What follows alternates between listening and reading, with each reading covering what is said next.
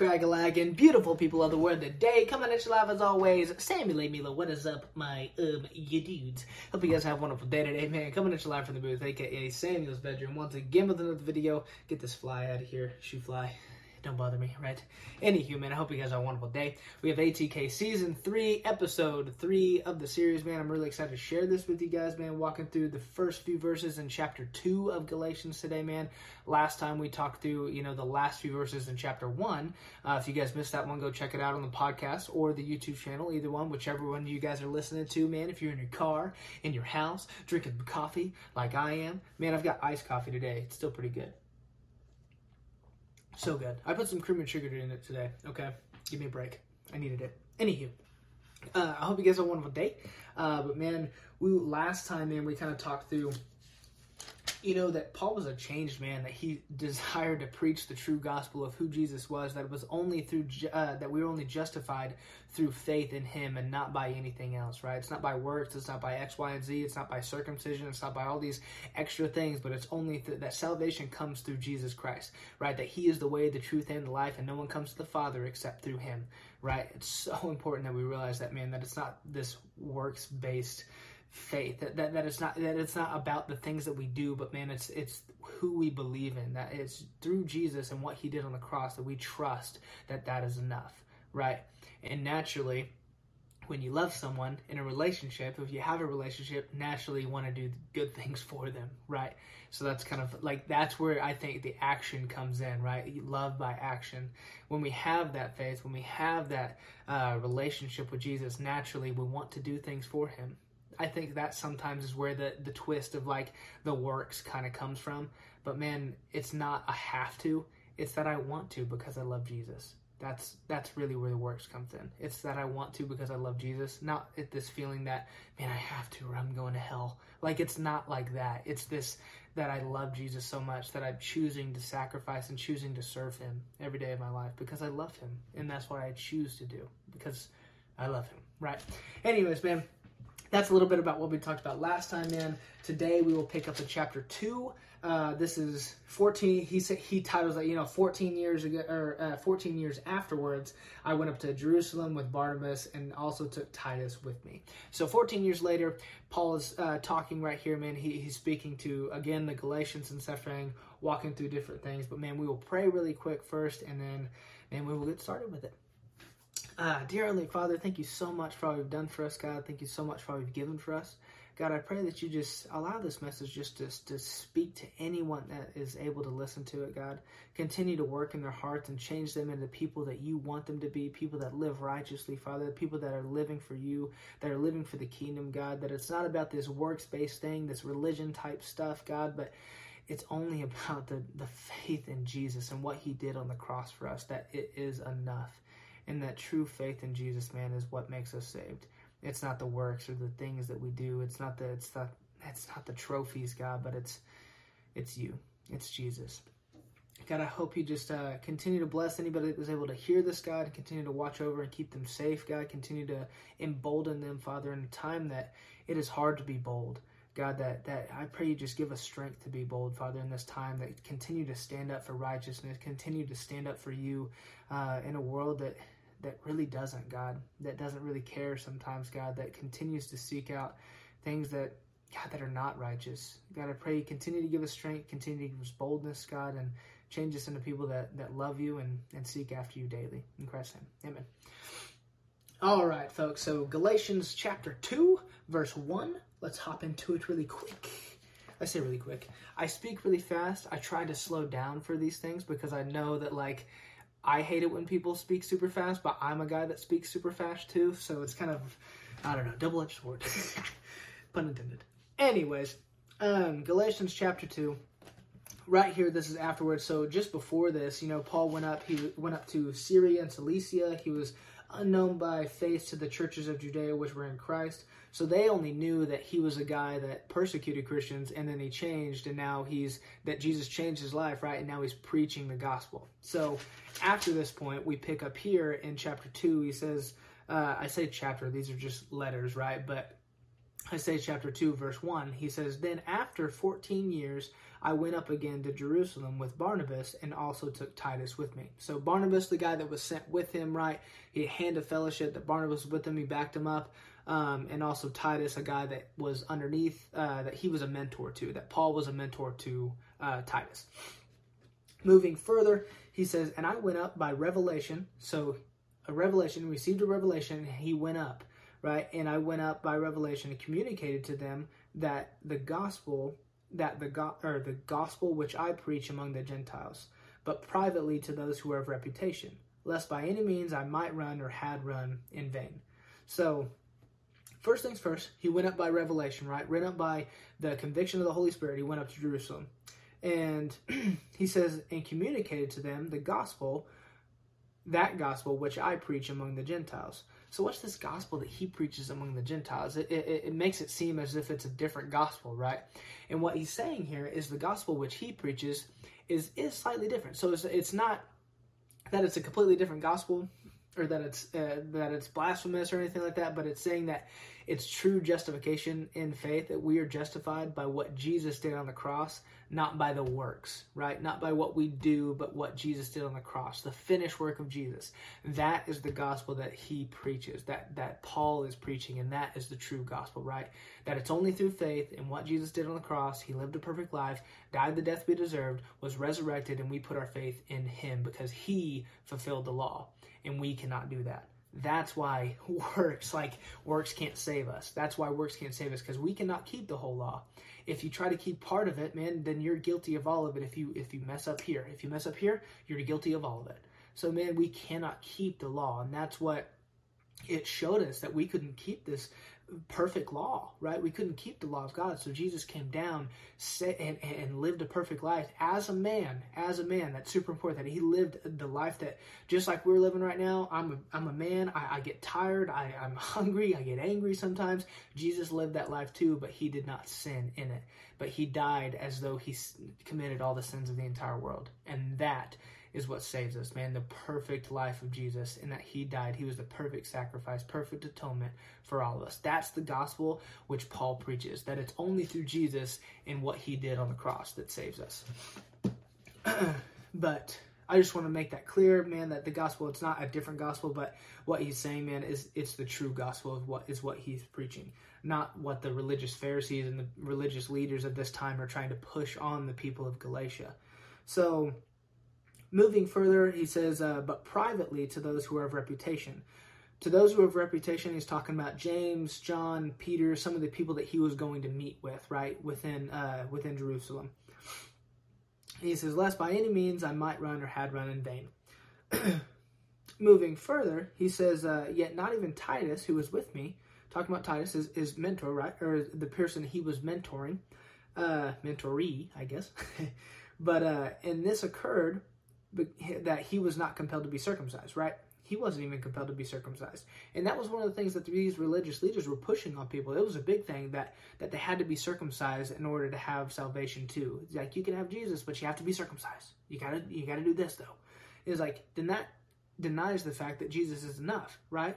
If it's Jesus and we gotta be circumcised, then Jesus wasn't enough. That's saying that Jesus did not do it all, right? That Jesus wasn't enough, that he died for nothing, right? Moving further, he says that Titus, who was with me, being a Greek, being a Gentile, right, was not compelled to be circumcised. In verse 4, he says, and this occurred because, so he's saying why this kind of came up, right? It seems kind of random at first, but he says, and this occurred because of the false brethren, secretly brought in, who came in by stealth to spy out our liberty which we have in Christ Jesus, that they might bring us into bondage.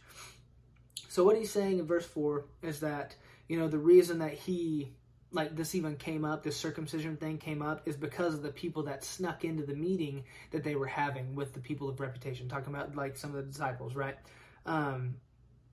And he says, who came in by stealth to spy out our liberty. And that came in by stealth, it like the phrase itself means that like people that are enemies sneaking into your camp and like spying out, trying to see the vulnerabilities or see like different types of things, or trying to spy out, right? As if they were enemies. So these guys were not friendly. It's not like they were good guys, okay? They were false. They were fake people. They were fake Christians, okay? Trying to spy out our liberty, the freedom, right? The freedom which we have in Christ Jesus. The freedom that they have. The freedom to live for Christ regardless of the circumstances, right? And he says that they might bring us into bondage. And that bondage meaning like religion, like this works-based faith type thing, right? That it's all about your works. It's all about what you do that makes you saved. And it's not, it denies the fact of Jesus. If it's all about works, then Jesus died for nothing, right? And that's what he's getting at here. That they might bring us into bondage. That they might bring us underneath the law like everybody, like they have control over everybody else too. In verse 5, he says, to whom we did not yield submission even for an hour. So we didn't even give them the time of day. You know what I'm saying? We didn't even believe anything they said because that's not the truth. That's not the gospel, right? Moving further, he says that the truth of the gospel might continue with you. That, man, we didn't give them the time of day. It didn't change the gospel at all, man, what we believed at all. But, man, so that we can continue to give you the truth of the true gospel, right? Moving in verse 6, he says, but from those who seem to be something, whatever they were, it makes no difference to me. God shows personal favoritism to no man, for those who seem to be something added nothing to me. But on the contrary, when they saw that the gospel for the uncircumcised had been committed to me, as the gospel for the circumcised was to Peter, for he worked effectively in Peter for the apostleship to the circumcised, also worked effectively in me toward the Gentiles. That was a lot, right? So, first thing, in verse 6, he says, but to those who seem to be something, whatever they were, it makes no difference to me. God shows personal favoritism to no man, right? And what he's saying right here is like the fact that like all these other people, they were kind of like poking and prodding and stuff at Paul himself, and like denying the fact that he had credibility. They were like attacking his credibility because he wasn't one of the, like, he wasn't Peter or James or John. He wasn't like those guys, you know, that they were attacking his credibility. And the thing is, like, that's why he says that God shows no personal favoritism to anybody, you know, that whether they're somebody here or whatever, it doesn't really matter. It makes no difference to me, and it doesn't change anything that he stands for, right? It doesn't affect his credibility just because people respect, because God's no respecter of persons, right? Anyway, so that's why he says that phrase right there, is because some people were attacking Paul's credibility, calling him a liar, basically, right? And then on verse 7, he says, but on the contrary, when they saw that the gospel for the circumcised had been committed to me, as the gospel for the circumcised was to Peter, for he who worked effectively in Peter for the apostleship to the circumcised, he being Jesus, right, also worked effectively in me toward the Gentiles. So saying that, basically like the gospel, they saw that the gospel for the uncircumcised had been committed to me, talking about Paul, and the gospel for the circumcised was to Peter, that Jesus worked effectively through each of them, right? That Jesus worked effectively in Peter, that Jesus worked effectively in Paul to preach the gospel to the Gentiles, to preach the gospel to the people that were Jewish, right? The people that were circumcised or uncircumcised, whichever you see it, right? Not to say that they didn't preach the gospel to the other side, right? But it's saying that, you know, that what it was committed to, and that Jesus worked effectively through that, that the Holy Spirit worked effectively through them. That worked effectively through them. In verse 9, it says, and when James, Cephas, and John, Cephas being Peter, right, as we know, and John, who seemed to be pillars, talking about like the rocks, the people, like pillars being like of reputation, right, the top dogs, perceived that the grace that had been given to me, the grace that had been given to him, right, that Jesus gave him, they gave me and Barnabas the right hand of fellowship. So they gave them the right hand of fellowship, meaning it's like, we agree with you guys. We agree, okay? We agree this gospel that you're preaching, man, we agree with it. We support you guys and stuff and everything. So, one, it takes away all the people that were denying his credibility, for one, right? Because these guys are backing him up. These guys, not that it mattered to Paul, because he didn't care. He just kept preaching the gospel as Jesus told him, which is really cool, right? But it just gives him even more credibility, even though he didn't really care. He didn't really care about if they were going to give him credibility or not. He knew the commission that God gave him, and he just continued to seek that out. He continued to preach the true gospel of Jesus, right? And they gave him the right hand of fellowship. that we should go to the Gentiles and they to the circumcised. They desired only, this last verse right here, they desired only that we should remember the poor, the very thing which I was also eager to do. So what he's saying right there is like the only thing that they added to is like kind of what they were saying was like, don't forget the poor. Don't remember the poor. The poor people and stuff like that. And Paul says the very thing which I also was eager to do. So that's the only thing that they agreed with him, that that James, John, and Peter all agreed with Paul and the gospel that he was preaching right there, right? And they continue to send him out and stuff, and Paul continues his ministry and stuff. And later on, we'll get down to more of kind of what Paul has to say later on in Galatians in chapter 2, verse 11. We'll start on that next time. But Paul was already feeding the poor, out there for the poor as well and everything. It's not something that was just that he was already doing that, not that it was something new.